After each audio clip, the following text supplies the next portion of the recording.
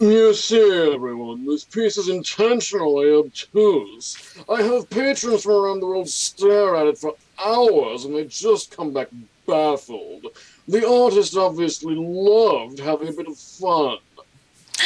I've tried squinting at it, turning off the lights to see if it glows, shaking it, and setting it on fire when you told us it was made of asbestos. Still, nothing. Maybe we need to try putting things in front of it or turning it backwards. This artist must have been crazy. No, even standing on my head while a strobe light is going off and an earthquake simulation is in effect just makes me see a random bunch of lines. Is there some secret to making sense of this thing? Well, I suppose I can let you in on the artist's composition method. She has her neck permanently set at a 45-degree angle, so it informs her work to an amazingly heavy degree. Try kicking your necks and see what happens. Ow, this better not cause whiplash. Oh, wait, I see it now. This piece is a masterwork. I can see all the components of the human condition displayed with incomparable elegance. Ooh, with these beauteous images in my mind, everything looks just a little bit better. I can go home and be happy now.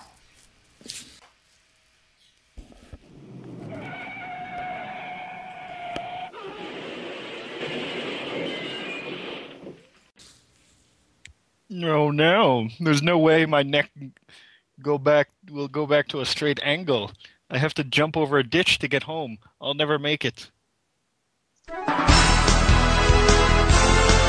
Strap on your swords, ready your spells. You're about to enter the heart of a dungeon filled with computer and console RPGs from way back when, right up through yesteryear. To get you through this maze that's dripping with danger, we've gathered the best men and women from RP Gamer to watch your back. Some of you have never entered this area before. You're in for quite a fight. For others, this return visit can only be described as an RPG backtrack.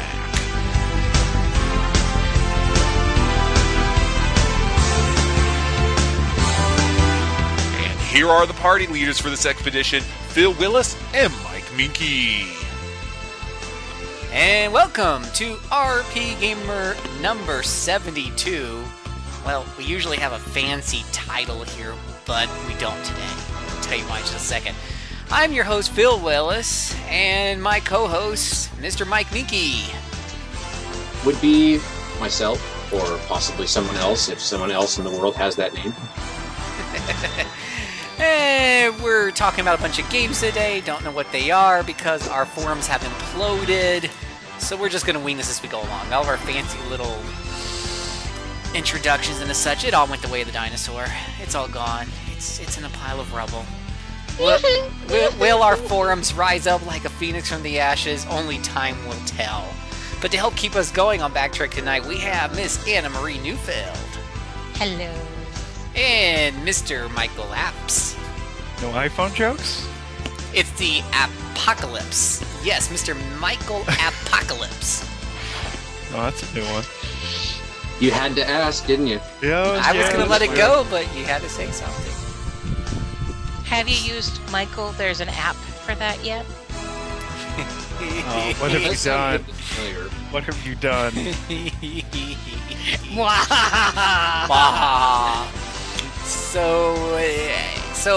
Yeah, our forum seems to have died. I'll be No, back no, soon. it's not dead, it's just in a coma. Okay, it's in a coma. So I'll be back. we don't quite have our forum comments and my notes and things like that. So we're just going to kind of wing this, and we won't be able to read your comments this week. We apologize. Maybe we'll read twice as many comments next week, or maybe we'll just pretend they never existed to begin with. Well, I remember one person said that he was uncategorically a male, but I can't remember his name right now, so that doesn't do us much good now, does it? No, not really. If you are part of the elite gender bending club of the RP Gamer forums, just leave a comment again when the forums come back up. But Mr. Mike Minky, who has a memory of steel, or an elephant or something, actually remembered all 6 games we're talking about today. 1, 2, 3, 4, 5, 6. Yeah, 6. Comes from writing It's them out on the almost slides. like they're part of a series. Yeah. Exactly. So we're talking about Landstalker, Lady Stalker, Dark Savior, Time Stalkers, Kingdoms of Paradise, and Steel Princess. Mr. Minky, what in the heck do all of these games have in common?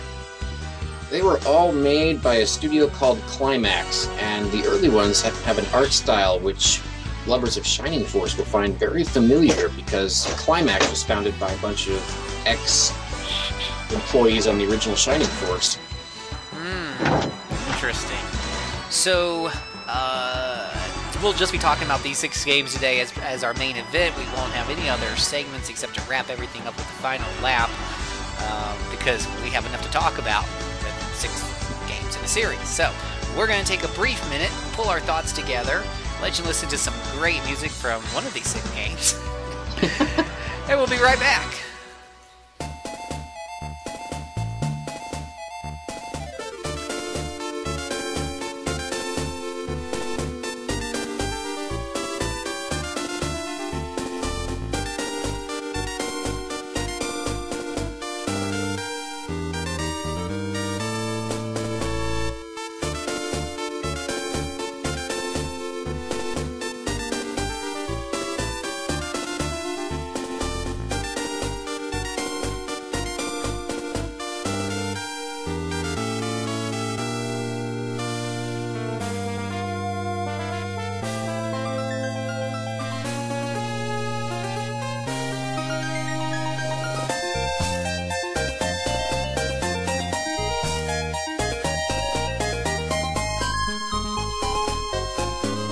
So, the first game we're talking about tonight is Landstalker, developed by Climax Entertainment, published by our good friends at Sega.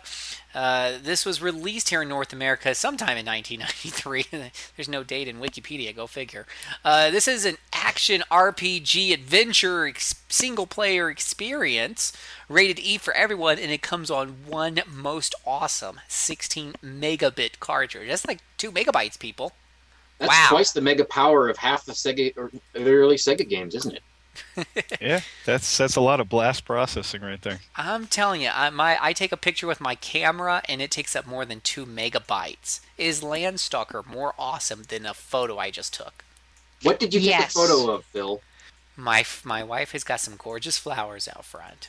Is Well, I'm gonna Landstalker say- more awesome than a gorgeous flower? Is Landstalker more awesome than landscaping? Yes. My stepmom would say no, but that's because she's never played a video game in her life. So I would say yes. all right. So with two megabytes to work with on the 16 megabit cartridge, I guess the first question I need to ask: does this Landstalker have a story? Oh yeah. All right, let's talk about that. Where do I start? My recollection of this is pretty shaky because I played it way back in the day on the Genesis. I know it came back out on Steam last year. Haven't had a chance to replay a ton of it, but basically, you start out as Nigel, right? Yes. Yeah, Nigel. And you're going to be an explorer, and your first exploration, you smack right into a wood nymph. And her name's Friday. Oh, jeez. See, I haven't played it in a few years, and you're already remembering more than I did. Yeah. Beyond that, Nigel escapes with Friday because she's being chased, and I don't remember why, but Nigel ends up blowing basically all of his money, getting them away from these pursuers. So now he has to make back his money. They're searching for King Noel's treasures. And she supposedly knows where they are. That's why she was being chased. And also, according to Wikipedia, Nigel is 88 years old. I don't remember him being that old. Oh, no, wait. Yeah. He's an elf. That's Yes. right. Okay, yes. It is a nice change over the usual teenagers. This Well, is he true. doesn't have enough wangst. Well, it's also a Genesis game. 16 Yeah, megabits just it's- wasn't enough to handle all the wanks that we require nowadays. Indeed. Yeah, beyond that, it's basically navigating through a variety of mazes and a bunch of puzzles, um, either getting closer to the treasure, seeking side treasure, or escaping pursuers. Unfortunately, I don't remember a ton of the game's details beyond that. I remember that my brother didn't like it as much as I did, so I ended up doing the majority of the playing. Well, the perspective can take a bit of getting used to. Let's jump into that in a second, because I just want Okay. to mention that it was classified at the time as Zelda on the Genesis, wasn't it? Pretty much. And you can definitely see that. You get hearts to increase your life meter, you're exploring, you're getting money, you're beating the crap out of things in real time. And honestly, I was surprised when I played it just how long the game is and how varied the environments are. It doesn't really get old. No, well, yes and no. I mean, is this the one that you have to do a fair amount of revisiting, or am I thinking of Time Stalkers? I do believe you're thinking of Time Stalkers, Okay, which is we'll get to that a case later of then. itself, yeah. But I didn't have any real deja vu scenarios throughout this thing. It did a good job of staying fresh and throwing different scenarios at me all the time, with I the do- exception of what Mr. App started to mention, but we'll get to that when we're ready. Sure. So, I would. oh, go ahead. I was going to say the environments are definitely pretty varied. There's some different looking towns, although I think some of the dungeons can look a bit familiar. But Well, Climax did a not good too much. job, although not a great job with the Genesis, which, as much as I was a Sega fan at the time, I cannot deny that the Super Nintendo probably could have rendered this a little better visually. A little Yeah. more variety with the colors. Those 64 on-screen colors, they could be really well used by a developer that knew what it was doing, but they start to show if you play a long game like this. Still, was definitely really good for the time. Oh, yeah. Just keeping in mind that we're talking about Genesis standards, not overall of this time standards. Exactly. Now, the only thing that really disappointed me about this game is I remember finishing it, and it ends on a cliffhanger. Oh, Yeah. yes, because King Null's treasure wasn't... it was stolen again or something, and he had to go off and actually... Yeah, because at Go the end to of the a storm game, with us. Nigel's like, "Okay, Friday, let's go. We're gonna keep adventuring," and it's like, Yeah. "Wait, what? That's the end? Where's the rest of it?" Because I mean, I Never think that was produced. well, we'll come to actually where it was produced a little later. Because I mean, this was Oh. really the first cliffhanger game I think that I'd really played. Like, I don't know about you guys. Definitely. At As a least one that was as 93. blatant as that. I mean, we all knew that there was going to be another TMNT game, but that was kind of a duh. You mean Shredder and Krang escaping to Dimension X didn't throw you for a loop? Not so much. No. Getting a little sidebar there, even though I spent a good $100 or so on that thing in the arcade. Jeez. Okay, are we ready to talk about the fun of moving in an isometric perspective?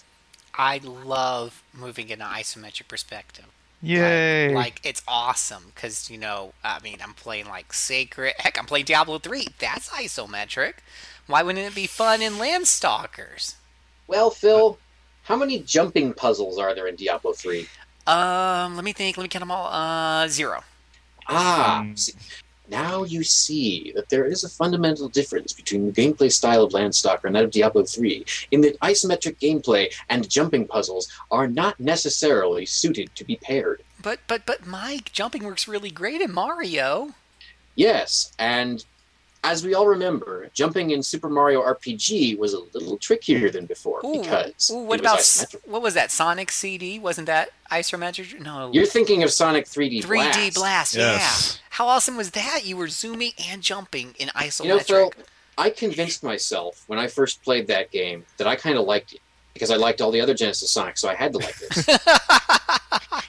Oh, I did Then- too. And I did I will too. still say that the soundtracks for the Genesis and Saturn versions of 3D Blast are really, really good. And the graphics on the Genesis version, it came out in 96, so it looks really good. Gameplay, though, not so much. So But- here's sort of a sort of an esoteric question for you guys. If this game came out today, would it be considered an action RPG or a dungeon crawler? Ooh. Ooh. I'm going to say action RPG because it is pretty close to the Zelda stereotypical format, and, well, Nintendo would never call Zelda a dungeon crawler. So if we're going to call it anything that we cover, then it has to be an action RPG. Yeah, I'd have to agree. I don't think the dungeons are prominent enough to call it a dungeon crawler. And there are a lot of things you do in the dungeons aside from killing things. And aside from the aforementioned isometric platforming, I remember minecart sequence that was pretty fun. There's a quick Indiana Jones ripoff where he's escaping from a boulder. There are some puzzles which are pretty interesting, or at least they didn't make me angry, and puzzles often make me angry, so that's a good point in the game's favor. So yeah, I definitely classify it as action RPG. Action RPG / platformer. Yeah, the two aren't necessarily mutually exclusive, of course. True. And who knows if the PSP remake that was announced had ever come to be, we might have seen exactly how this was going to happen. Wasn't this like the game that was fated to never be remade? Because it was supposed to be remade for the PSP and it never was. And then there was supposed to be either a remake or a re-release on the Virtual Console and it never came out. And then it finally came out on Steam. It's on the Virtual Console. Yeah, Wiki says it's on the Virtual Console. Yeah. Wiki is never wrong. Okay. I could stand corrected. It could have been one of those things where it was on the list and then pulled off and then put back on the list and then released. That happens a lot. And So not much just like a saying Sony. Nintendo has no idea how to handle the Virtual Console. Really? I would never say that. Yeah, that's why it had to be my imagination. Complete fabrication. So, let's see here. I remember the final dungeon of Landstalker decided that it needed to have moving platforms, which it was a brief section, but it scarred me briefly as I streamed at the screen to have those platforms stop moving because jumping in an isometric perspective is difficult enough as it is. Yeah. See, I don't remember anything standing out about that final labyrinth. So maybe I'm just better than you. Or maybe it scarred me so badly I've blocked it out of my memory. I'm going to go with the latter. I don't remember that specific instance, but I remember a lot of times where I got stuck on jumping puzzles because of the perspective and wanted to throw the cartridge through the window or something. I remember one screen in particular. You had to go there, I think, twice to visit some old lady in a house. And it's 3 or 4 levels in height of isometric platforms. And you better be damn sure you know where you're going or else you're falling all the way back down. And you get to jump up those 20 platforms again. Does that sound familiar? Yes. Yes, it does. I admit this. I consulted a FAQ occasionally just because I didn't feel like poking around behind every platform to see what might be back there, which is kind of fun. I give the game that, but it wasn't necessarily the way I planned to spend my time, just going around behind this 200 block thing and seeing, oh, that's back here. Oh. As I press the A button at every square to see what might be hidden. Well, that's kind of a long-time staple of many RPGs. The fact that they instill the absolute need to walk around and press A button on everything. And if it doesn't have that quality in it, it's not really a classic RPG. And the best games of all, the most classic ones, are the ones that if you don't do that, you will miss something critical that will prevent you from going further in the story because you didn't check every drawer in town, or something along those lines, or talk to the key townsperson. Those are my favorite. Again, it borrows some points from the Zelda structure, so you're going to need to do that and find exactly what the key item is that'll get you a little further in the game. That's true.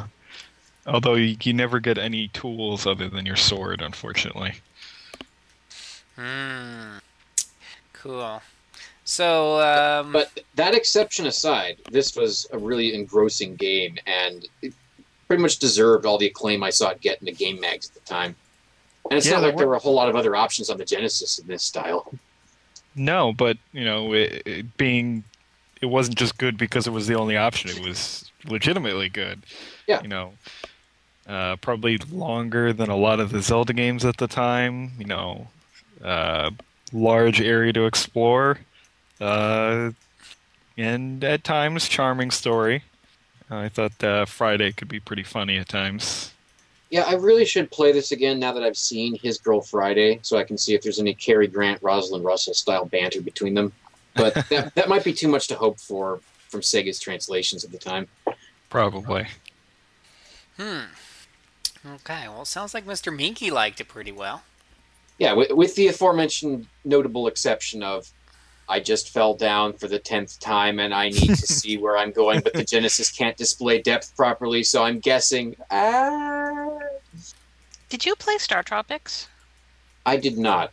I didn't own my own NES. I just played whatever my stepbrother had, and that was not one of them. Okay. I have played Star Tropics. I think having played Star Tropics and having to do all the various jump stuff in that, although it didn't rely quite so much on timing, that may have prepared me for Landstalker. Quite possibly. So, tell us a little bit about your overall impression of the game, Anna. Shaky at best, but I mean, I don't remember getting really angry with it, which probably it would. I mean, it's 50-50 bet. Either I enjoy the game and I just plowed through it, or when stuff got hard, I handed the controller to my brother and he finished it. So, everybody out there, Anna fully recommends that in order to get the best enjoyment out of the game, you two find your own brother, grab him by the earlobe, and force him to play through the crappy parts. Nice. Sounds about right. All right. Isn't that what Shirley does for you, Phil? Not anymore. No. Oh. No. Cool. All Well, right. spouses don't occupy quite the same niche as sisters and brothers. Any other final thoughts before we move on to the next game in the series? I don't remember the music at all. Should I? I remember the overworld theme, and that's about it. There was music in the game? I'm going to guess yes. All the monsters have like the same dying noise, which was pretty funny. And when you kill like a little jelly, and it lets out the same scream as when you kill an orc, or whatever those monsters were. Okay.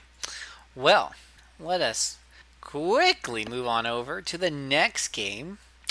We have I think I got the right game here. This is Landstalker Challenge from the Past. Did they probably drop that subtitle too, huh? No. It's Lady Stalker. Lady Challenge. Stalker. Oh, Lady Stalker. Sorry. I haven't even hit the beer yet. Lady Stalker Challenge from the Past, developed by Climax Entertainment, published by Taito. This was released on the Super Famicom on April the 1st, 1995. There is a note here about a mobile phone remake in 2006. Well, that's also only Japan. And both of these are Japanese-only releases here, it looks like. This is an action RPG adventure platforming single-player 16 megabit cartridge game. 16. 16 megabits. Yeah. Wait, we're still at 2 megabytes. What's up with that? Wow. Okay, so it's the same size as Landstalker. It's the same size, but without playing either game, I know that Lady Stalker is the much, much better one. Because, obviously, to make any cool game even better, you need to add ladies, right? Well, Phil, I just knew that title would catch your interest. How did I ever guess? Well, I'm just looking at the cover art here, and she's got long swords, and she's got a big smile on her face, and she's wearing leather tights. Is that a whip? It looks like a sword to me. She's got a sword in her right hand, but she uses a whip most of the time. Right hand, and in the left hand, it looks like a big. Oh no, it is a whip. Okay, but it has a hand. It has a really heck of a handle on it. Yeah, that is one hell of a whip. So, oh boy, lady, whip me good. All right. So, how good does she whip you, Mike? She whipped me thoroughly, but not into oblivion. How's that? Sounds interesting. Tell us more. Well, our main character is named Lady. And no, she is not a Cocker Spaniel, so no Disney references. I'm sorry. Lady is being kept under house arrest by her servants / retainers, Yoshio and Cox. And one fine day, she just decides, I'm out of here. She runs away, finds herself on an adventure, and eventually they track her down and join her party. So we've actually got a party in this game. Ooh. And you fight things and get experience. Ooh. And you fight them in an isometric perspective. Okay, But I'm hearing there's lots no of cool jumping. things. I'm hearing There's no no jumping in this jumping. I got experience points. I got a party. Wow, it's already sounding better. I knew that adding women would change everything. Yes, and Lady, that whip has a pretty good range. You can use that nicely. And even random battles. We really have an RPG here. Okay. I'm glossing over my old review now to try and refresh my memory of all the other details. As an import, it's pretty easy. There's not a whole lot of story, and what there is, you can just go gloss at the fact and go, oh, I need to go here next. And fighting, well, it's action RPG combat. If you can't handle that, then I don't know how you're managing to play anything in the RPG realm. Beyond that, there are some very interesting locations in this game. I recall being shrunk and navigating a gigantic monster's sleeping body while fighting his fleas and getting past the body hair that coats him. That's definitely not something you see in every game. And it doesn't outwear its welcome. It goes pretty fast. It's shorter than Landstalker, I would definitely say. I'm just remembering a pleasant but not overwhelming time. Anna, Michael, did you play this to help me out here? Nope. Unfortunately not. Well, I'm assuming it's easily found because Super Famicom app emulation is easy to do. And for all I know, there's a translation out there by now. I think there is. I would definitely put this among the keepers of Climax's catalog. Was it difficult to get through with the all the Japanese language? I don't remember it being so. There are a few points when you might go, all right, where am I supposed to go now? But it's the kind of game where you can just wander around and go to the place you haven't been before, and that'll usually do it. And action RPG combat is very intuitive, no reading required there. The visuals are a little better than Landstalker, not much, so not much change from Climax there, which is fine because Landstalker did look good, but the Super Famicom could have pulled out something even better. So just a slight disappointment considering what the console could do. Mm-hmm. And some of the music was catchy, some of it wasn't. If I could open my own iTunes at the moment, I would be able to refresh my memory around which tunes were catchier, but I can't. It's not a great game. It's not one of those Seiken Densetsu 3s or Final Fantasy 5s, at the time that people just went, why the hell didn't we get this? But had it been released over here, it certainly would have found some fans, and I had fun with it. Alrighty. Well, after that trip to Japan and back, I need a tiny little break. I'm sure you need a tiny little break. So, we'll be right back after these commercial messages.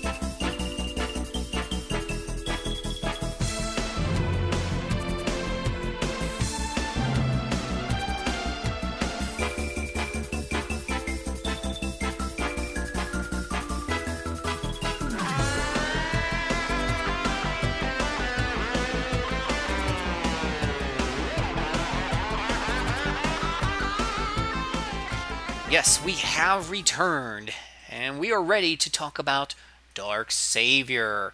This was developed by Climax Entertainment, published by Sega, released in Japan on August 30th, 1996, and later on here in North America just 3 months later, on November 30th, 1996. This is a puzzle platforming RPG fighting adventure single player game for your Sega Saturn system, and it comes to you on one beautiful, gorgeous compact disc. See, now these compact discs can hold 700 megabits, or is it 700 megabytes? I think it's up to 700 megabytes depending on how it's formatted. That's a lot of freaking bytes. Yeah, that's over 1,000 times what those carts we were just discussing could hold. And Mr. Apps, would you agree with me that this disc holds some very interesting and worthwhile things? Yes. Interesting is the best descriptor. Well, do you want to go with the parallel system, or shall I? I can talk about it. Oh, is this the 4-minute game? Yes. Okay. Now, wait a minute. How can it be a 4-minute game? There's like, I don't know, a parallel system and different There's parts. a key choice very early in the game. And based on how you handle it, or rather, whether you reach a certain event in time, the game splits off into 3 different paths that vastly differ. Vastly differ. Yeah, you really need to play it 3 times. It's basically 2 games inside of one, depending on how fast you are. Pretty much. Yeah. There's even a 4th path that you can take after you've completed the first 3, but I don't remember it right now. I just remember the first 3. All right, you're playing a guy named Garion, who, when I played this game, I was shocked. He's 28? He's a veteran mercenary? No, Yes. JRPGs always have 17-year-old veteran mercenaries. But no. Of course, now that I'm kind of older, I no longer think of 28 as necessarily old, except by the standards of JRPG heroes. And he's on a ship. He needs to get to the cabin of that ship where a creature named Bylon is about to assault the captain. And depending upon the time he takes to get there, he can either get to the cabin before Bylon does, as Bylon is there, or after Bylon has had its way with the crew and left some corpses behind. And that will enormously alter the remainder of the game. And each of these scenarios takes 5-6 hours to play through. They're not very long, but they are different enough that you definitely need to play all of them in order to see how things change. And you can read it as one of those chaos theory things. Although this is a little bigger than a butterfly flapping its wings, but it's the same principle. Go for it, Mr. Apps. Yeah, so like you said, depending on how much time it takes, and then depending on, if you manage to defeat the monster, the story takes some vastly different turns. Like in the one scenario that most people will probably run into, you make it you make it after the monster's already killed the captain and escaped, and you basically follow it through follow carnage to try and recapture the monster. And I think there's one where you basically get there and kill him, and then the story is completely different. And I think it's a really interesting system. And I think this game's got a weird fighting game combat system in it, and I think there's at least one of the scenarios where you basically run into no combat at all. Yeah, combat is very rare in this game. You fight very little. And when you do fight, it's kind of an isometric perspective fighting game, yeah. Yeah, it's very, very weird. Not necessarily bad, although I don't remember any strategy other than hope you get lucky, which might be why there's not a whole lot of combat in the game. Yeah. Instead, exploration will take up far more of your time. And puzzles. Mm-hmm. Some devilish puzzles, if I remember right. Okay, so track 1 is get to the captain after the monsters kill them. Yes. Track 2 is get to the captain, lose to the monster. Now there are two options when you fight him. You can either beat him or lose. Well, And hang on. I'm getting to that. okay, Track 2 is get to the captain, lose to the monster. Track 3 is get to the captain, win to the monster. What's track 4? get to the captain before the monster gets there, lock him out of the cabin, and he runs off. Ah. And there's a sort of track 5, which I'm looking at Wiki, remembering a bit now. When you finish the track where you get to the cabin before the monster arrives, then it doesn't end with the fight with the monster as you're chasing it all over the island. Instead, you find that there are parallel universes that are causing the island to become unstable, and you need to affirm your existence by tracking down the source of this reality-bending problem. Which I'm guessing is not the creature. I don't think so. That's what I remember. I also remember that you needed to save before you started this because you can't save at all during it. It's not very long, but you cannot save. Yeah. So it can be nasty. And this game, taking advantage of the Saturn hardware, lets you switch between 4 different viewing angles. Ooh. But they're all isometric. Okay. That's the power of the Sega Saturn. 4 different viewing angles, all of them exactly the same. And you just might curse that. Remember the end of the track where you fight the monster and win, Mr. Apps? Where you're in that gigantic room with tons and tons of platforms and dead space. You know, bottomless pits. Yes. I think I took that thing about 20 times before I finally succeeded. Because it's no small room. You're going to need a good 6 minutes or so to navigate all of these platforms. Split-second timing, of course, because some of them are just shooting off once you land on them. And if you don't jump at the right time, bye-bye, bottomless pit for you. This sounds exactly like the kind of game I should never, ever play. Now, speaking of the power of the Sega Saturn, Mr. Minky, is it the power of the Saturn that causes the chick's hair on the front of the box to look like some sort of helmet that's hovering a good 6 inches above her head? I mean, she looks like a porcupine that's just gone the wrong way.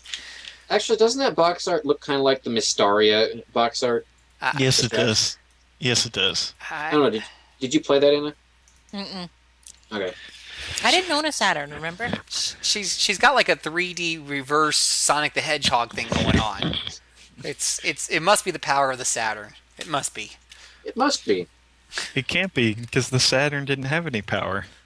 Oh, here comes the flood of angry emails.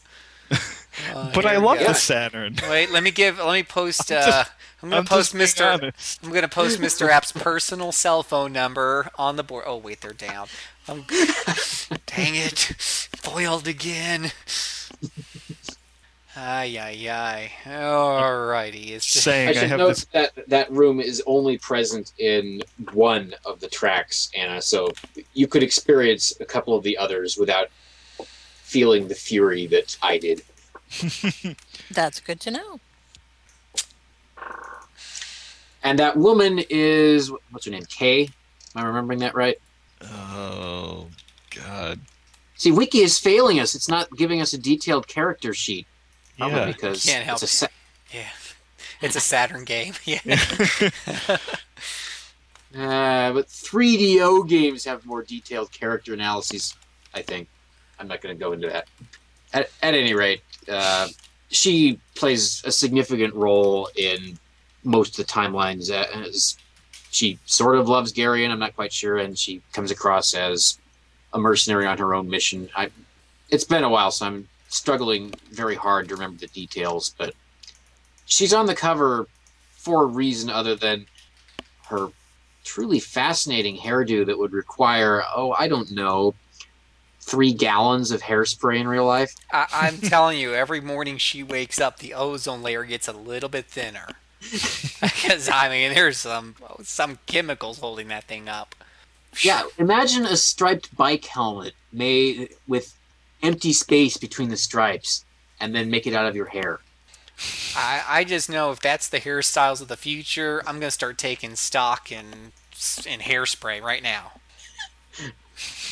If that's the way of the future, I'm shaving my head. I'm telling you, if she headbutts you, you're dead. I mean, it would just slice your head into like eight slices, like you're slicing a watermelon. That's what that hair does. It's fierce. Okay. So now that we have fully explored the The main hair. protagonist's hair, we should probably move on. Oh, darn it, Anna. You and your sensibility. I know, right? Well, does that mean you're ready to toss another console onto the fire and talk about Climax's Dreamcast entry? Dreamcast! Boo, I played- Dreamcast. I Yeah, played the snot out of this game. and the I problem. played this game so much that I even wrote a guide, a monster guide for RP Gamer, and it's like fully screenshotted and everything. Oh, gee. So Oh, my. we, the problem with Dark Savior is that it got away from the whole stalker thing. But we returned back with the next game in this series, Time Stalkers, developed by our good friends at Climax Entertainment, published by Sega. This was released in North America on September 30th, 1999, a brief 2 weeks after its Japanese release. This is a single-player roguelike RPG, rated E for everyone, and it's so cool that doesn't come on a CD-ROM, it comes on a GD-ROM. Now, this was re-rated as T for Teen, and I remember mine is E for everybody.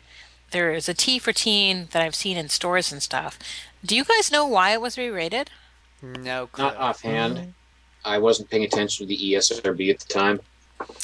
But I will say GD-ROM is an abbreviation of Gigabyte Disk Read-Only Memory. So whereas your CD-ROM caps out at about 700 megs, the GD-ROM can push that boundary all the way up to 1.2 gigabytes. Blows your Amazing. mind away. Yeah, almost double the storage capacity of a typical CD-ROM. So clearly, this is going to be twice as good as any PlayStation game or any of those other systems that use CD-ROMs, right? Because it's got gigabytes. Now, this is a game that I like because it's so camp. And I love all of the little subtle references it has in it and stuff. Now, I mean, that isn't to say it isn't a really cool game. I actually really like the story. Basically, you're playing as a dude named Sword, and you've Whose sort of weapon is a sword. yeah. Surprisingly, he is a sword wielder. Whoa, you just And, blew my mind! You have been tossed unceremoniously into a world which isn't a real world. It's a combination of a bunch of pieces of other worlds. And basically, as you explore each individual dungeon inside of that little piece of another world, you will meet people who are associated with that world, and they can often become party members. Now we And- get to do a callback to an earlier show of ours because Pyra from Shining in the Darkness is here. Actually, there are two Shining references in the game because, well, I guess two and a half. Number one, Pyra shows up. She's in Shining in the Darkness. And as you play with Pyra, Hero and Milo appear. They are horribly mistranslated. So unless Oh, you had played Sega. Shining in the Darkness and knew what they looked like, you would be like, what's going on here? Why is she so excited? The other cool thing is you can actually pick up a Jogurt ring. And it turns you into Jogurt. I That don't is think I ever amazing. found that. Yes! Why did I never play this game? I don't know. Because you hate the Dreamcast? Oh, right, that. I mean, there is a bunch of other things. There is Rao, who It's from no other game. he's from no other game, but honestly, even though he's a cat, he reminds me a lot of the werewolves, like Xylo and oh shoot, who's his name from Shining in the Darkness? Shining in the Darkness? Yeah, Or are you thinking of Shining the Holy Ark? yeah. Sorry, Shining the Holy Ark. Doyle? Yeah. So yeah, it reminds me of the werewolves from the previous games. Nigel also shows up as a playable character. Friday is not playable. Oh. But you can play as Lady. Yeah. actually, lady from Lady Stalker shows up, and then there's actually an optional character named Marion, and she's a marionette, and she's an interesting little. I had her in my party because basically my party was Sword Lady Marion. I don't know why I did that. I just remember that that was my very specific party. Marion is really immature because she's basically a doll that's just woken up. But I guess she's balanced pretty well by Lady. So I don't know. What party did you use, Mike? I'm thinking here. I remember Pyra was in it. I think Nigel was in it.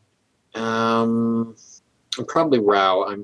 See, it's been a little while, and I remember being kind of ticked off that whenever I had to go into the dungeons, I could only use one character. Otherwise, it was the monsters I'd captured, which will Right. sure. So this has a sort of what we now call Pokemon-esque structure to it, where as you progress through the various dungeons, you could capture monsters. You could have up to two with you actively in your party, depending on how many humans you had with you, and you could store up to 8 total. And whenever you go into a dungeon, you're limited to one main character. You have to take monsters to fill out the other 2 slots. And I just thought this was awesome because it had a character named Anna in it. well, if I ever find a game character named Minky, I'll maybe love it. I don't know. The thing that I think I found very kitsch about the story, but also very lovable, is basically your actions were being directed by the master. And the master is sort of like the guy who's created this world. So he's able to manipulate time and space and able to pull things into this world. And Sword basically snarks at him every time that the master gives him instructions. Yes, I remember Sword being very snarky.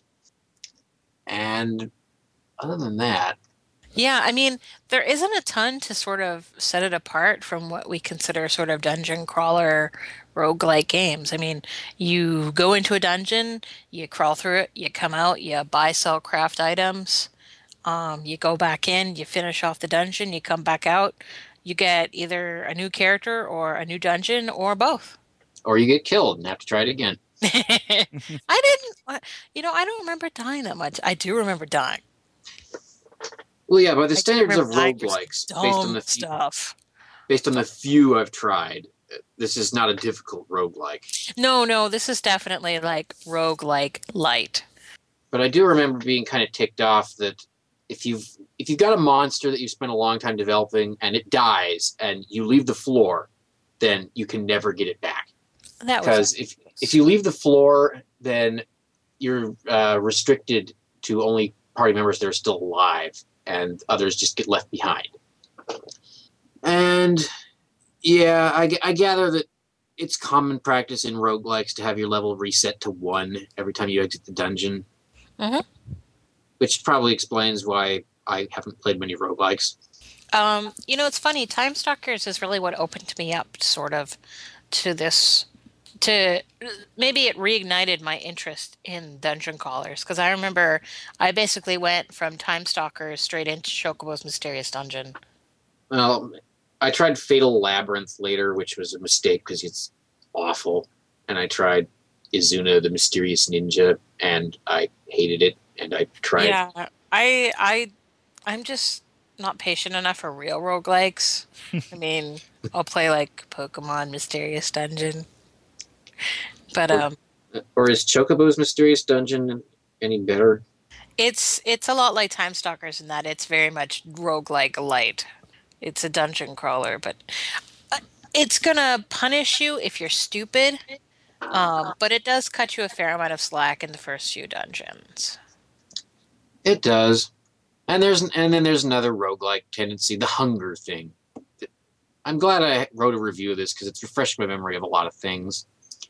And the hunger, again, is another apparent roguelike staple where if you don't eat things, which you constantly find through the dungeons, then you will start seeing your life drain away. Of course, that requires... Oh, yes. This I remember.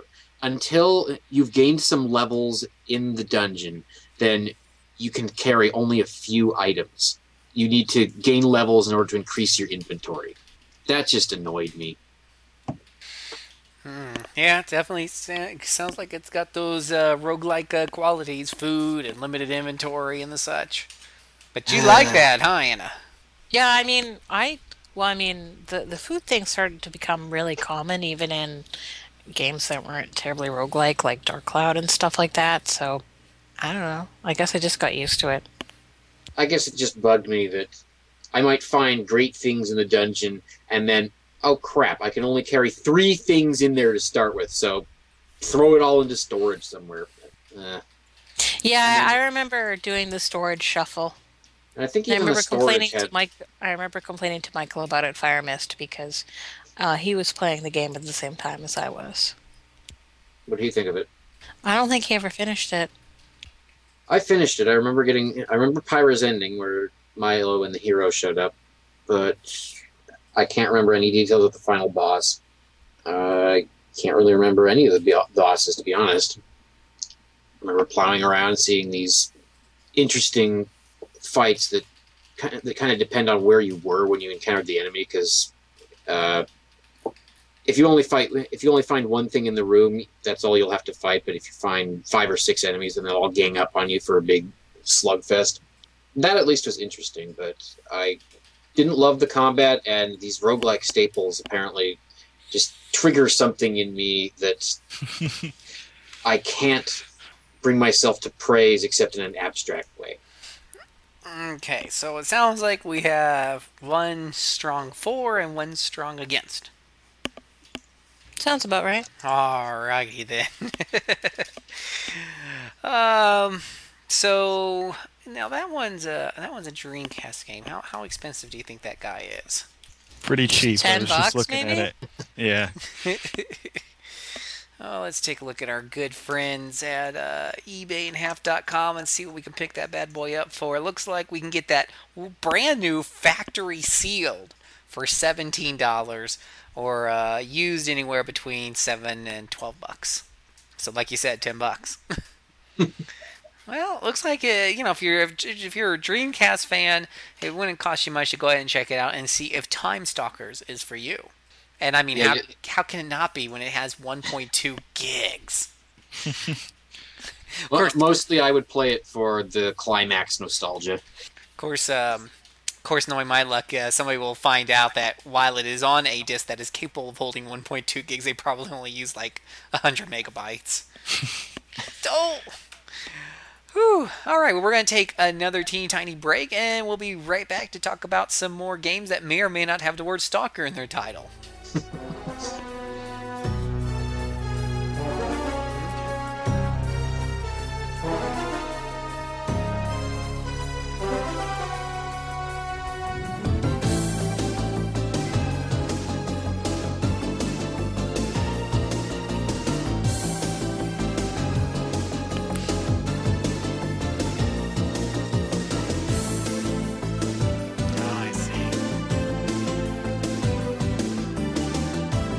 Sure they're gonna be the right size.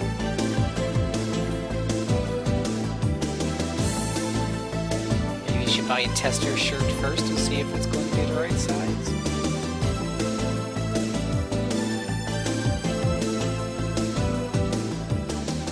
And we are back. The next game, unfortunately, does not have Stalker in the title. It is Kingdom of Paradise. Developed by Climax Entertainment, published by Sony Computer Entertainment. This was released in North America on November 15th, 2005. A single-player action RPG for your Sony PlayStation Portable handheld system. This is rated T for teen and comes on one beautiful, teeny tiny, cute Universal Media Disc, which can hold up to 1.8 gigabytes of data. Wow.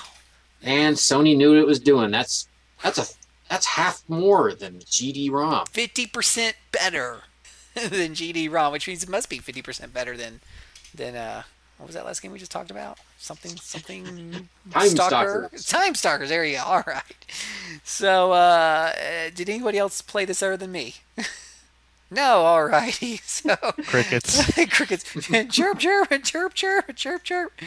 So, Kingdom of Paradise is an action RPG that has a lot of Asian influence. And listening to everything you guys have pretty much said, it doesn't really strike a direct chord with me.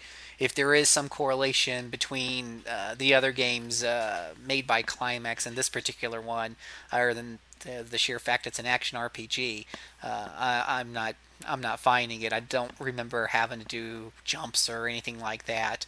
Um, so, Well, Time Stalkers was not in isometric perspective. oh, that's true. Well, yeah. Yeah, we forgot to mention it at the time. That was a Climax game without isometric perspective. Wow. Wow. And the universe didn't implode, huh? Apparently not. Well, this one has a lot of fighting. As far as it had, the action was more like the combat system was more like a kind of a button. Well, I won't say button masher. There were combos and stuff you can put together, but it was that type of fighting where it is kind of everything's happening in real time, and you're putting together combos and the such, and using your items pretty quickly to get through things. It's let's see. I remember it came out not too long after the PSP came out, and that's one of the reasons it caught my eye. It was one of the earlier games that had the RPG genre attached to it.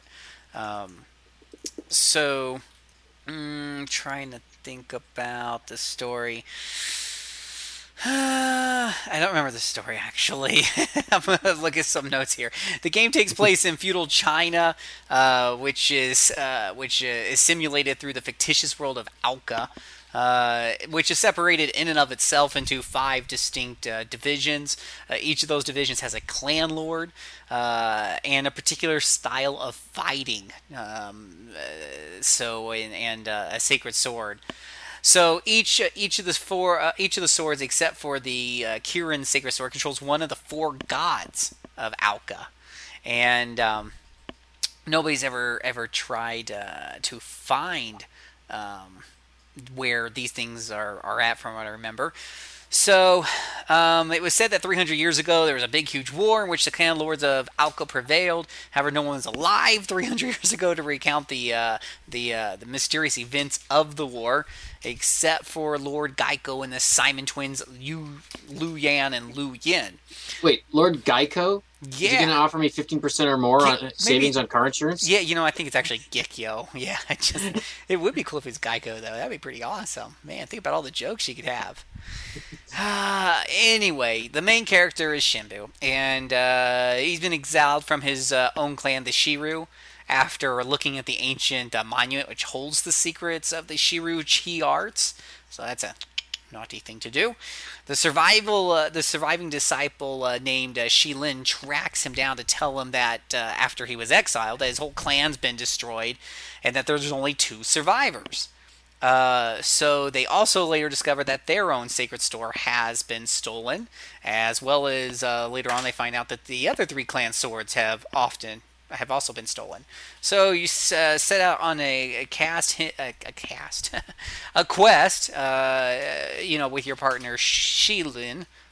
She's a lady from the same clan, to go warn the other 3 clans that the ruling Kirin clan is rising to power and plans to steal each of their swords, and each containing unimaginable power, of course, to overthrow all and rule the world and all that other fun stuff. So, same, pretty generic story with the Oriental flavor to it is kind of nice. The gameplay is based around a system of scrolls. Each scroll uses tiles to make a series of martial arts maneuvers. You get like up to 10 of them. You collect Bengay and Kimpu as they progress through the game. Bengay is mostly Bengay. Bugay is, I keep calling something everything else, is mostly found in cinematic sequences, while Kimpu is won from battles and hidden in pots, chests, and other breakable objects. See, I told you, these RPGs, they're not good unless you're breaking and pressing the A button around stuff. In this case, it's at least fun because you're breaking stuff when you press the A button around them. So Shimbu also uses a form of magic arts called the Chi Arts, which allows you to use in battle by holding down the square button and charging up Chi power and pressing again to use it. You get to do really cool moves in magic and such that cause massive amounts of damage. So you can even wipe out enemies in 1 or 2 hits. So you gain levels by defeating the enemies. Upon gaining the levels, your different attributes will rise, typical RPG fashion. But it depends on what's really kind of interesting is it kind of which attributes go up depend on how you played the battles prior to the level up. So if you do nothing but Chi arts, your mind attribute will raise more than the other two. You also collect various accessories that you can equip to also increase your attributes. You can purchase swords, and you can upgrade your main Ginmei sword by taking it to a blacksmith. So there is definitely some depth to the game. But unfortunately, between the somewhat generic story, the battle system, kind of being okay, but nothing that you're going to write home about. It's a nice system, and you can do some different things. You can make your own combos by using that scroll and Kenpu form sessions that I mentioned before. So you got a lot of different moves you can work with, but it isn't going to blow your mind. There isn't too much payoff for experimenting with all these different things. With the forms of different chi that you use, there is kind of a rock paper scissors things going on there because the different elements of water, wood, metal, earth, and fire, each have weaknesses and strengths to each other. So using the right thing against the right enemy can really help, but because it's 5 things instead of 3 things, it can be a little bit more difficult than itself. Blocked. I think one of the things that kind of dragged the game down a little bit is that the blocking seemed to be really hard when I was farting around with it. It requires pretty spot-on timing. I don't know if other people had that problem as well.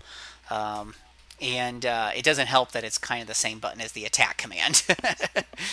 So a lot of the fighting just kind of boils down to a bunch of options. Maybe they spent too much time making all these customizations that really didn't have any meaning. That ended up being that the game was a bit of a pushover. I mean, the story's pretty decent, and you do feel kind of powerful as you get along. It only takes about 15 hours to get through, but for some people, it's gonna come across a little too easy because button mashing gets you through a lot of stuff, and some of those cheat things that you put together can just really wipe out enemies. So it was, at the end of the day, it ended up being kind of mediocre. It was just a little too ambitious for its own good with the customizable combat combos. It does have nice 3D environments for the PSP. The graphics for an early generation PSP title, especially, are pretty attractive. And for a more generic RP gamer, I think you'll have some fun out of it as long as you don't go into it expecting too much. So that is my 8.5-minute monologue on Kingdom of Paradise. Yay for monologues! Yeah, I think you did a good job. Whew. Wow, I'm done Certainly for the night. Told me more than I knew at the start. Like I said, it was an interesting game. I farted around with it. I picked it up for like $5 or something like that in a game store. So it's very, very easy to find. I'm not even gonna bother to look up the price because I'm telling you, you can just go and find it anywhere. And I just picked it up for $5. I'm glad I didn't pay. It was one of the early RPGs that came out for a system. It was tempting just to pick that bad boy up at the full $40. I'm so glad I didn't do that. I'm so glad. But if you're into Asian things, you're into the Asian theming, you're looking for a little button masher that doesn't demand too much from you, something that you can play, while on a trip or, that's going to have a lot of bumps and interruptions. Yeah, it'll do the trick for cheap. So, okie dokie. I think we have another game to talk about. I think we have one more game to talk about, and yeah, I hear that it's a thief that has stolen Mike Meeke's heart because he loves it so much. Stole my heart, threw it in the gutter, threw lots of sewer refuse on it. and then let it drift down into the ocean where a shark ate it. When Mike Minky had poured hours into Darkspire with me, one of the most dark Iconic titles in either of our histories. Yeah, the game that brought us together because of the sheer torture it inflicted on the both of us. We share that traumatic experience together. Steel Princess was a shining light in his darkness. Developed by Climax Entertainment, published in North America by Atlas, so you know it must be good. This is Steel Princess, released in North America on May 19th, 2009. This is a single-player puzzle platformer RPG, rated E10, and distributed on one teeny tiny cute Nintendo DS game cartridge. I wonder how many megabits they can hold. Like a million. Let's see. Cards currently... A million megabits is a terabit. Ooh, no, a terabit. Yeah, there you go. Cards currently range from 64 megabytes all the way up to 4 gigabits, which is only 512 megabytes. So it's not quite as big as a UMD at all. It's actually only like, I don't know, that's about 1/3 the size of a UMD. Aw, that's a shame. That means it's smaller than Dark Savior. Yeah. But it must be good because it's got thieves, right? It's got a thief who's a prince. I mean, the only thing cooler than a thief or a princess is a thieving princess. And it's got really cool box art. I'm looking at the box art. I want to play this game because, man, that box art is just awesome. So maybe you'll have to remind me, Jooms, but I don't remember why this is called Steel Princess, because Anise is not a princess in and of herself. She's just a thief. I'm looking through every source I have, and I can't... I think a princess pops up near the end. The idea is to steal her. I guess that's what the title is. Well, doesn't she... No, she has to steal the prince. I mean, the whole thing is she gets bopped on the head. She wakes up with this stupid little fairy beside her. And the fairy declares that she's the hero that has to defeat the demon lord and free the prince. Right? You know, I think there was a last-minute plot revelation. She's a princess. Okay, I didn't get that far. I can't really blame you. I stopped at the box art. I didn't get that far either. Well, Phil... But this is a Climax game. Surely it must be fantastic. Yeah, right? I mean, Climaxes are awesome. I mean, boy, I try to have them. I try to find Climaxes wherever I can get them. So that's the title of our show, Phil. This is the Climax. This is the Ooh, nice. That is the title. That's the title. Okay. All right, the title of the show. Okay. Now, if you look at that box art, you will notice that Anise has an eye patch. That means she has no depth perception. And you won't have any depth perception either, because isometric jumping, it's not just part of what you do, it's all it is you do. what you do. Now, Mike, I got my Nintendo DS in front of me right now, right? Okay, so I'm looking at my control pad here, and I'm noticing that it points in 4 directions. But those 4 directions don't necessarily seem to correspond with the 45-degree angles so common in isometric games. This couldn't possibly be an area of concern, could it, Mike? Well, Phil, let's just go over the fascinating structure of Steel Princess, because there is so much to dislike about the game that the isometric is only our jumping off point. First of all, let's go. There are 150 maps in this game. 160. Ooh, that's a lot of content. See, a lot of content is good, right? Well, yes. You must play through all of these, and you must do it exactly the way the designers wanted you to. Because if you diverge from their plan in even a smidgen, then you will render that map unwinnable, and you will have to restart it. I speak from experience, as I played many maps over and over, trying to find exactly the right path to victory. This is why it's more akin to a puzzle game, because unless you solve the puzzle in just the right way, no exploration and experimentation for you. You are not going to get anywhere. Yeah, this game is just like saying creativity, you're doing it wrong. And yes, fun times with isometric view. Just make it even more fun as you think you're right on the angle to hit that whip and get up to that upper level. But oops, you weren't. You fell down. Restart. And I guess it's not too difficult because you don't really get game over. You always have the option to restart that map. But after about the 10th time of trying to play through that map and saying, I tried this, I don't want to try it again, I just want to turn the game off for a while so that I can go do something more entertaining like, I don't know, clip my toenails, then you might just say, it may not technically be difficult, but I'm tired of trying to figure out exactly what piece of cheese and what path in the maze the developers want me to go for. And yes, Annis can carry more weapons than just the whip she has. But you can't keep them. They appear on each map and are required for the specific purpose. And they have specific numbers of uses. So you need to hold on to those weapons and use them at exactly the right points, or again, restart. As for that story, well, yeah, there is a story. It goes away for long, long stretches until you fight a boss where you learn a few lines of dialogue. And you can't replay the bosses, of course, because that might be fun, since you don't necessarily have to go through exactly the same pattern every time to beat them. But no, they go away. And, okay, let's go with the visuals now. Hey, do you like seeing the same terrain recycled throughout the game? Let me answer that. No. What?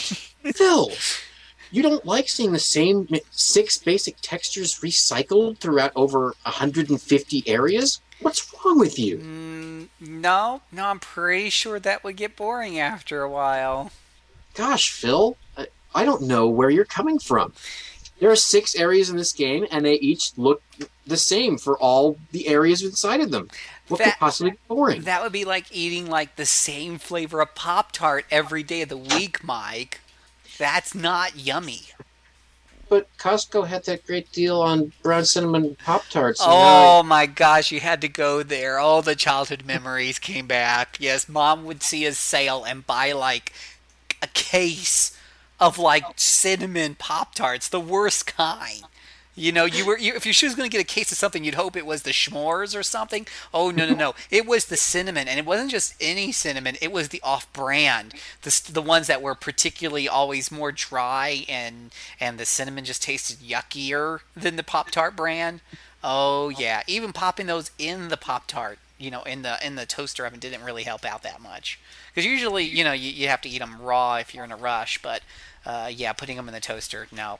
Yeah, just no. And you had to eat them day after day. There wasn't enough milk in the world to wash that crap down. I was looking for a cow. I'm out back. Do we have a cow? I need more milk. I'm sorry, we digress. Go ahead.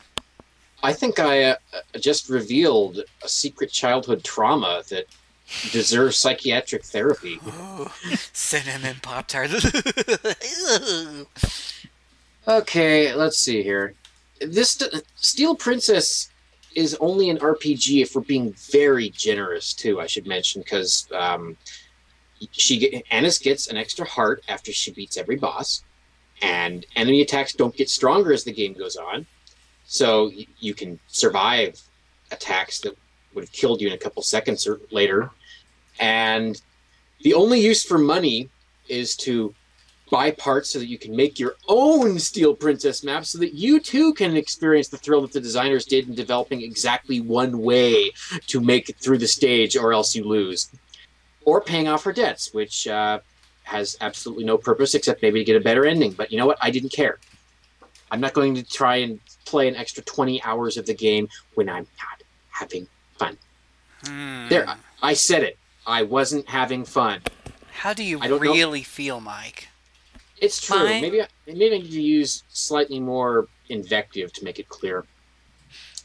Anna, you too experienced this. Please, support me. My contribution to this section of the podcast is to say, I agree to everything that Mike says.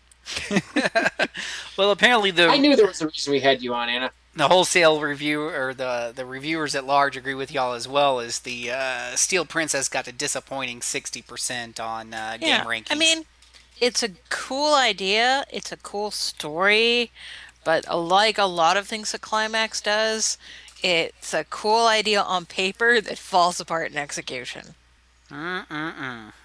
Yeah, there's an idea out there that we shouldn't remake good things. We should remake bad things and make them good. This is a prime candidate. Let's take this idea and make it good. Developers out there, you're listening. I know it. Everyone listens to us. Figure out a way to turn the concept of Steel Princess into a good game. Someone, somewhere. And then actually make it. Okay. Well, now that we've got that off our chest about Pop-Tarts and princesses who steal our time that should be better spent playing other better RPGs, we're going to take a moment to let all of you catch your breath, and we'll return with the final lap. Phew. And welcome back. The final lap is the part of the show where we read your comments and questions and answer them, but we can't do that because we have no forums. So we also talk about what we're going to do on the next show, so you can send us your questions and comments in advance. Well, actually, since I do remember this, and I know Mr. Apps remembers it because it's very important to him, we can say something about it. All right. What can we say about the next show, Mr. Minky? Because I have no clue what it is. Next time, we are going to finish up our Tales of the Saga with Romancing the Saga, in which not only Romancing Saga will be discussed, but a game which will apparently require much explanation called Unlimited Saga. Ooh. Oh, my... I just got mysteriously ill for that show. Oh, I think the purple dinosaur gorilla just entered the room. Whoa. Oh, get out of here, gorilla. Man, you're ugly. There are many things one can say about Unlimited Saga. I can say some of them even though I've never played it. Story you've ever seen the game in and asked to see the disc and then break it in half? Now, let's save it for the show. I was going to say there is no shortage of things to say about it. Yeah, right? Yeah, let's save it for the show, boys and girls. Now. I just think actions speak louder than words. There you go. Anna, do you commonly fulfill this practice of destroying games that you deem necessary? You go to Anna's house, and there's like this pile of broken disc and cartridges, mementos of bad memories past. Like the box of shame. Oh my goodness gracious! So let's do some pimpage and what are you playing and all that other fun stuff that we put into the housekeeping section. And let's start with Mr. Apps. He's been a little quiet lately. What have you been playing? What would you like to pimp, etc., etc.? Well, I'd like to pimp Romancing Saga, which I've been playing again in preparation for the next show, which I think is a really fun little PS2 RPG. Oh, jeez. I've played enough Unlimited Saga, so I don't need to replay that. What else am I playing? I just finished Atelier Rorona, finally. Did you like it? I did. It took me a while to get into it, but eventually I got seriously addicted to it and and it did not leave my PS3 until I beat it. Would you agree with the gushing take that our Miss Marcello had on it? Oh, definitely.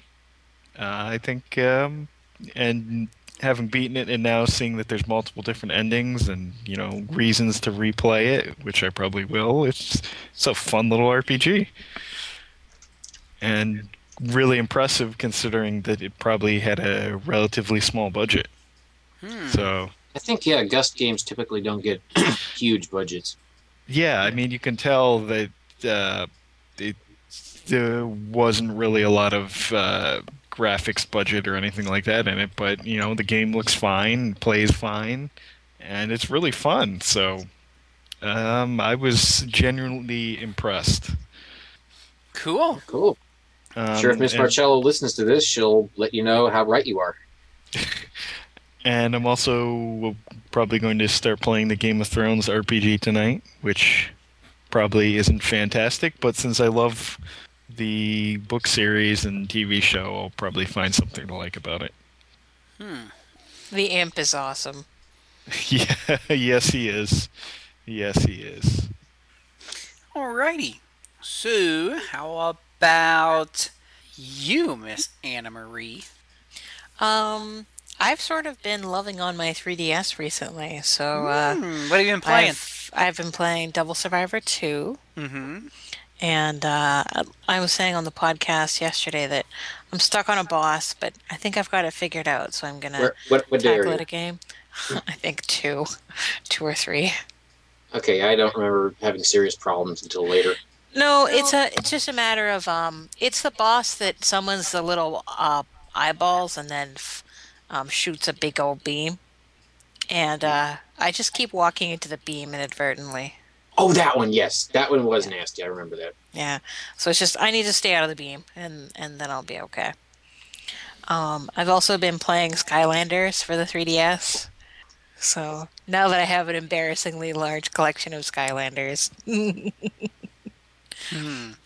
So I own 32 of the figurines at Oh, this dang. point. How many are there altogether? I am missing Blue Bash, who I'm never going to get because there was only 4,000 of them made. And I'm missing Camo. And I am missing Sunburn, who is part of a level pack that I just haven't ever seen. So I think there's 36 out right now. And of course, they've already announced Skylanders Giants, which is the next game, which is going to have a minimum of 8 new figurines that are all giant size. But the original Skylander figurines will also function with the game. So I actually have that both for the 3DS and the PS3 because the console version and the handheld version are actually different. Right. But I've been gone for a week, so I've been playing more of my handhelds. Is the 3DS Skylander make good use of the 3D functionality of the 3DS? Yes. Oh, yes. Cool. It is absolute. I wouldn't say it's absolutely necessary to have it on at all times, but if you don't, you're losing out. That being said, I don't keep it at max. I keep it at about a 1/3 of the 3D. I find that's just where I feel the most comfortable and can play for the longest stretches of time. So I think I've got about 40 crystals in the game right now. I'm not sure what the maximum number of crystals is. And yeah, I've been just loving the heck out of it. And I've sort of been addicted to iPhone gaming a little bit. There was a really good game that I just plowed my way through earlier in the year called Where's My Water? That's a good one. Yeah, it's a good one. it's a Disney game. You get to play as a little alligator that needs water to fill his bathtub. It sounds very stupid, but it's actually really, really fun. And they've put out 2 huge new chapters for the normal alligator. And they've also put out a big new section of Cranky, who's sort of the anti-hero of the game. So normally, for example, when you're playing the game regularly, you have 3 duckies that need to be filled up with water. And those are bonuses for the bonus points when you finish the stage. In most of the Cranky challenges, you have to actually poison the duckies in some fashion. So you can't touch them with water. You have to hit them with slime or goo. So it's a fun little puzzle game. It definitely tests my brain, and I like it. I really do. And beyond that, there were a couple new courses added to Fairway Solitaire, which is a golf card game that I'm not going to get very deeply into. But other than that, anxiously awaiting the chance to get back into Final Fantasy 13. What can I do for you? Oh, wait, wrong one. I can't hear you. Oh, sorry. You hurt me. You won't. I'm going to play Tiffany's version of I Think We're Alone now for that. Oh, my gosh. So, what have you been playing, Phil? Well, it's kind of ironic you should mention those things because I'm kind of on the same page with you. I've been spending some more time with my 3DS and making excellent use of 3D functionality and playing some more Super Mario. That was really good. I was doing some more of that today, just trying to find some more hidden coins and the such. On my iPad, I got through Luxor Evolved, and if you're in Luxor is a real casual friendly game. Normally, you control a paddle that's on the bottom of the screen that fires off colored balls, and on the vast majority upper part of the screen, there is a snake-like row of balls that's eventually heading its way down to your pyramid. But by matching 3 colors in a row, part of that snake disappears, and you can create combos and the such. Luxor Evolved looks a lot different than the other Luxor games because they did it in that whole wireframe. I'm trying to think of the game that kind of made that kind of famous recently, but like a Pac-Man, CE type of thing. But it's very psychedelic. It's bright. It's beautiful, and the gameplay they've tightened that up a little bit because it's fast and it's action. There's lots of power-ups, and you will be on the edge of your seat when playing that. So I got through all of that, and right now I'm playing Tapper HD, which is a really nice reimagining of Root Beer Tapper. That was an arcade game back in the 80s, and where I say Root Beer Tapper, but it was actually Beer Tapper. That wasn't just an arcade game. I had that on my original Apple. Oh, I'm sure you did. I'm sure they had a few ports because it was a really fun little game. You set customers come walking down 3 different bars or so, and you've got the kegs of beer. You move your bartender up and down, pour the beer, and then throw it down the bar. And sometimes they'll throw the glass back, and you need to catch it before it hits the ground and breaks. But if any of the angry customers get to the end, they'll be angry. You lose a life, or if you break any glasses, you lose a life. And it's easy arcade style gaming.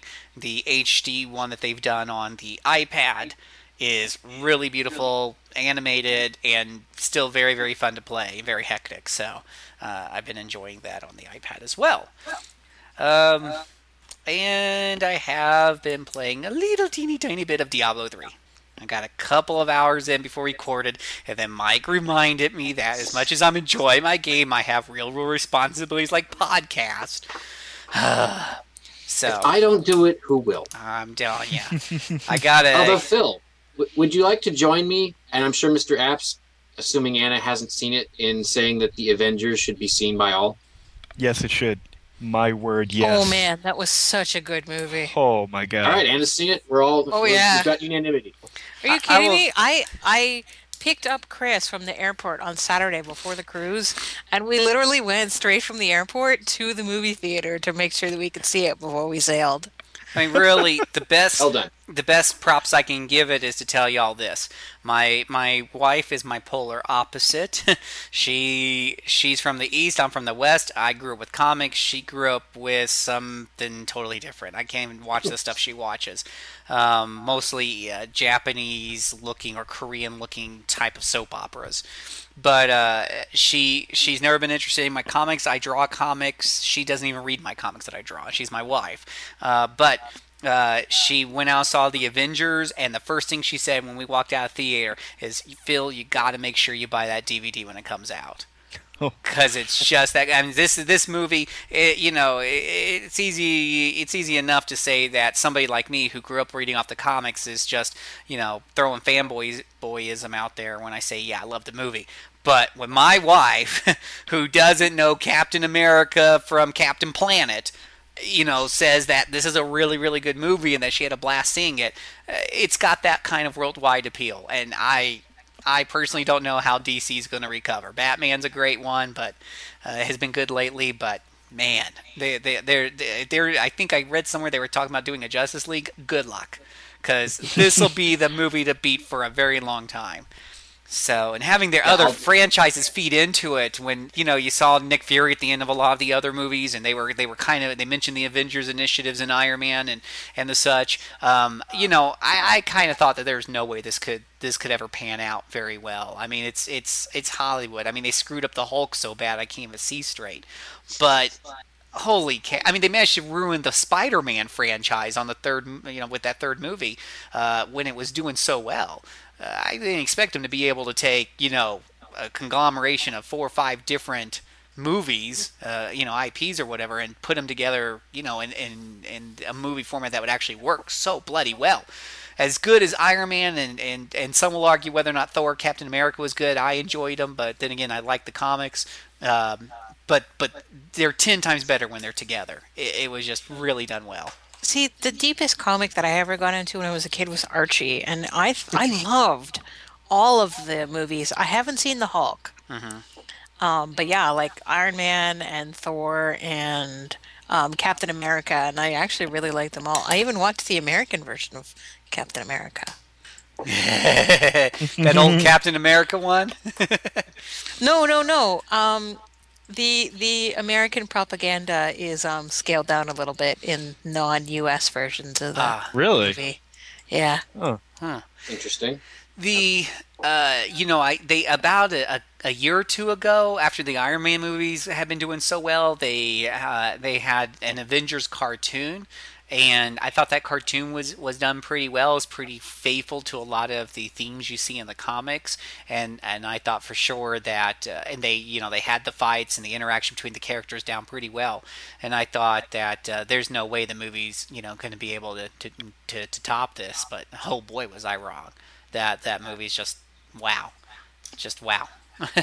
I'll just add that most of that credit needs to go to Joss Whedon, who did a great job writing it and directing it, because it says something when pretty much all of the lines that are supposed to be funny actually are funny. Most comedies can't even claim that, and he did a great job writing this thing. Dude, the Hulk smash moment was completely priceless. That was the best part of the movie. You don't understand the burden I have, the destiny I have to fulfill. Oh boy! By the way, did you guys stay after the credits? Oh yeah. And if you haven't gone and see the movie yet, not only do you need to stay after the credits, you need to stay after the credits come back again. You need to stay after that too. So Yes. make sure you really stay in your seat until the lights come on in the theater and the movie has totally stopped playing. But no, so definitely if you haven't gone out and seen the Avengers, definitely go out and see it. Maybe one day we'll do a podcast with some of the good video games, the good comic inspired video games, but probably it's also modern RPGs. Anyway, to get back to somebody stealing my thunder about Diablo 3, I think somebody has Diablo 3 envy. No, it's pretty cool so far. I've only played for like 2 or 3 hours. The initial impression is it definitely comes across as old school Diablo in terms of its presentation. It's using, obviously these days you're using 3D engines on everything, but the camera is stuck in isometric. So, and it's stuck at a fixed viewpoint so far from the character, you can't really zoom in and see details. It is pretty detailed graphics, but I found that choice of fixed camera to be kind of interesting in a day and age where you can usually at least zoom in and out a little bit on like even StarCraft 2. I kind of felt like the graphics aren't quite up to the level of some of the other later 2D isometric action RPGs I played, like Sacred, but they're still very attractive in their own dark, murky, gothic-y way. They've gotten rid of the talent trees. That's very apparent, but you do get to pick between different spells and or skills and how those work, but you no longer have this complicated tree to deal with. Very easy to join in on friends' games and jump in and jump out. I think that's what's really appealing about it. It's working with that whole Blizzard friend ID type of thing, and I logged in, and next thing you know, I had oh gosh dang, I can't remember his name now. Oh gosh, he's an RP Gamer dude too.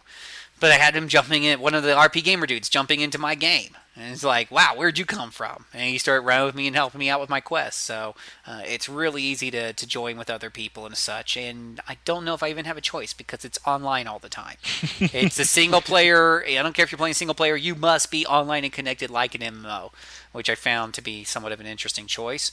But I'll only allow Blizzard to do that. I won't even buy games from other people who do that. I think it's evil, but it is Diablo, so what can I say? I gotta play it. So I'll have more thoughts about that on the next show, and maybe one day we'll have to do like a Diablo special. Of course, I don't know if did y'all play the first two? Anyone play the first two? Extensively. I watched a friend play the first one, and I don't have any experience with the series beyond that. Well, it sounds like Mr. Apps can talk monologue style. Oh yeah. I played some of both, but I never got through them. But and everything's voice acted. There does seem to be a very decent story so far.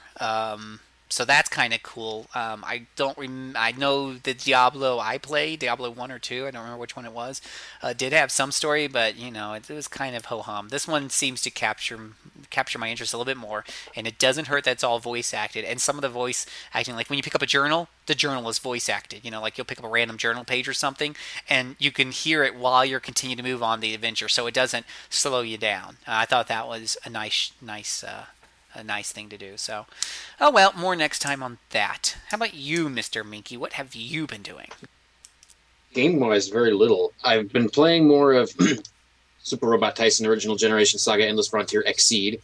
Ooh. But I was playing that last time, and Oh god, that title. yeah, that's why it's not usually spelled out in full. But you know what? I'm going to have to write you a Q&A about this, because you haven't played a Super Robot Tyson game, Mr. Apps, and that needs to change, because you like tactical games, don't you? I love tactical games. Well, there are a couple of really nice options on GBA that I know Anna has the option to play. Isn't that right, Anna? Hello. Yes. How's your Super Robot Tyson experience going, or is it just stalled? Look at the shiny over there. Wow, that really is shiny. Ooh. So aside from Exceed, which I still enjoy, but I'm making slow progress because I'm mostly interacting with my relatives lately,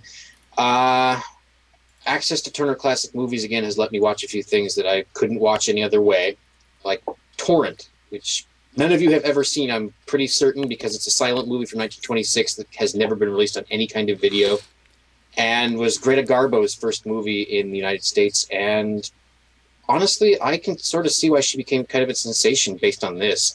I've only seen one other Greta Garbo movie before, and she works very well in silent movies. Other than that, I suppose I could talk about The Raven, which I just saw last night, and John Cusack plays Edgar Allan Poe trying to track down a murderer who's using Poe's writings as inspiration. But it's a serviceable thriller based on that guideline, and the ending involves the killer revealing himself as one of those guys who has to say, we're really not so different, you and I, and I'm your biggest fan. And you've heard variations of those lines before, and they're not really delivered all that well here. But if you want to see John Cusack have some fun, yeah, he gets to do that a little bit. I've always liked John Cusack. And I guess I'll give a big thumbs down to The Sandpiper, which is one of the many movies Elizabeth Taylor and Richard Burton made, in which, boy, does it feel 60s. You get to watch Charles Bronson as a hippie sculptor. And yeah, I'll just leave it off there because I need to clear off the computer soon. It's not my computer this time. Okay. Well, I think that's just about going to wrap it up. Normally I have that whole speech at the end, except I always read it right off the cue card that's on this forum post. But maybe after saying it like 72 times now, you think I'd have it memorized. But something about RP Gamer produces RPG Backtrack, and we love the fact that you listen. Go leave us comments on iTunes and join our Facebook group at facebook.com/rpgamer and twitter.com/rpgamer and give us lots of thumbs up and lots of 5 stars so my head gets so big that I can't make it outside the house in the morning. And we have forums, and they're not working right now, but when they're up, they're awesome. You should leave lots of comments about the show so we can read your comments when the forums are working right here on the show. And the such, and something, blah, blah, blah, thank you, Mike, Anna, and that other guy who was on the show today. You're awesome, and I love you very much because you make this happen. I thank all of you people who listen. Don't tell me what your names are because I'll never remember any of them, but I do thank you for listening. And Mr. Mike, why don't you go ahead and put us to bed before I embarrass myself any further? I'll just say that of the 6 games we talked about, most of them have something to recommend them, and I need to go. So, good night.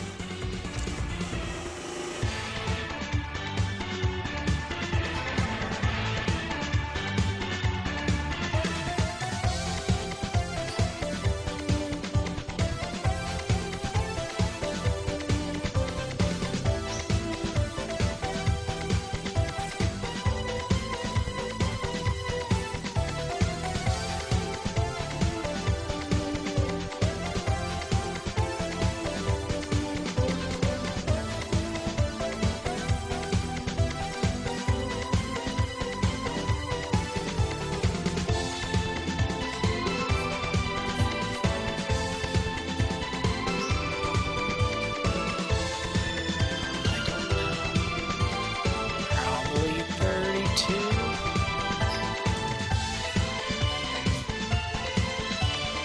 Yeah, I think that's how they usually do it, is they'll say 32 and 33.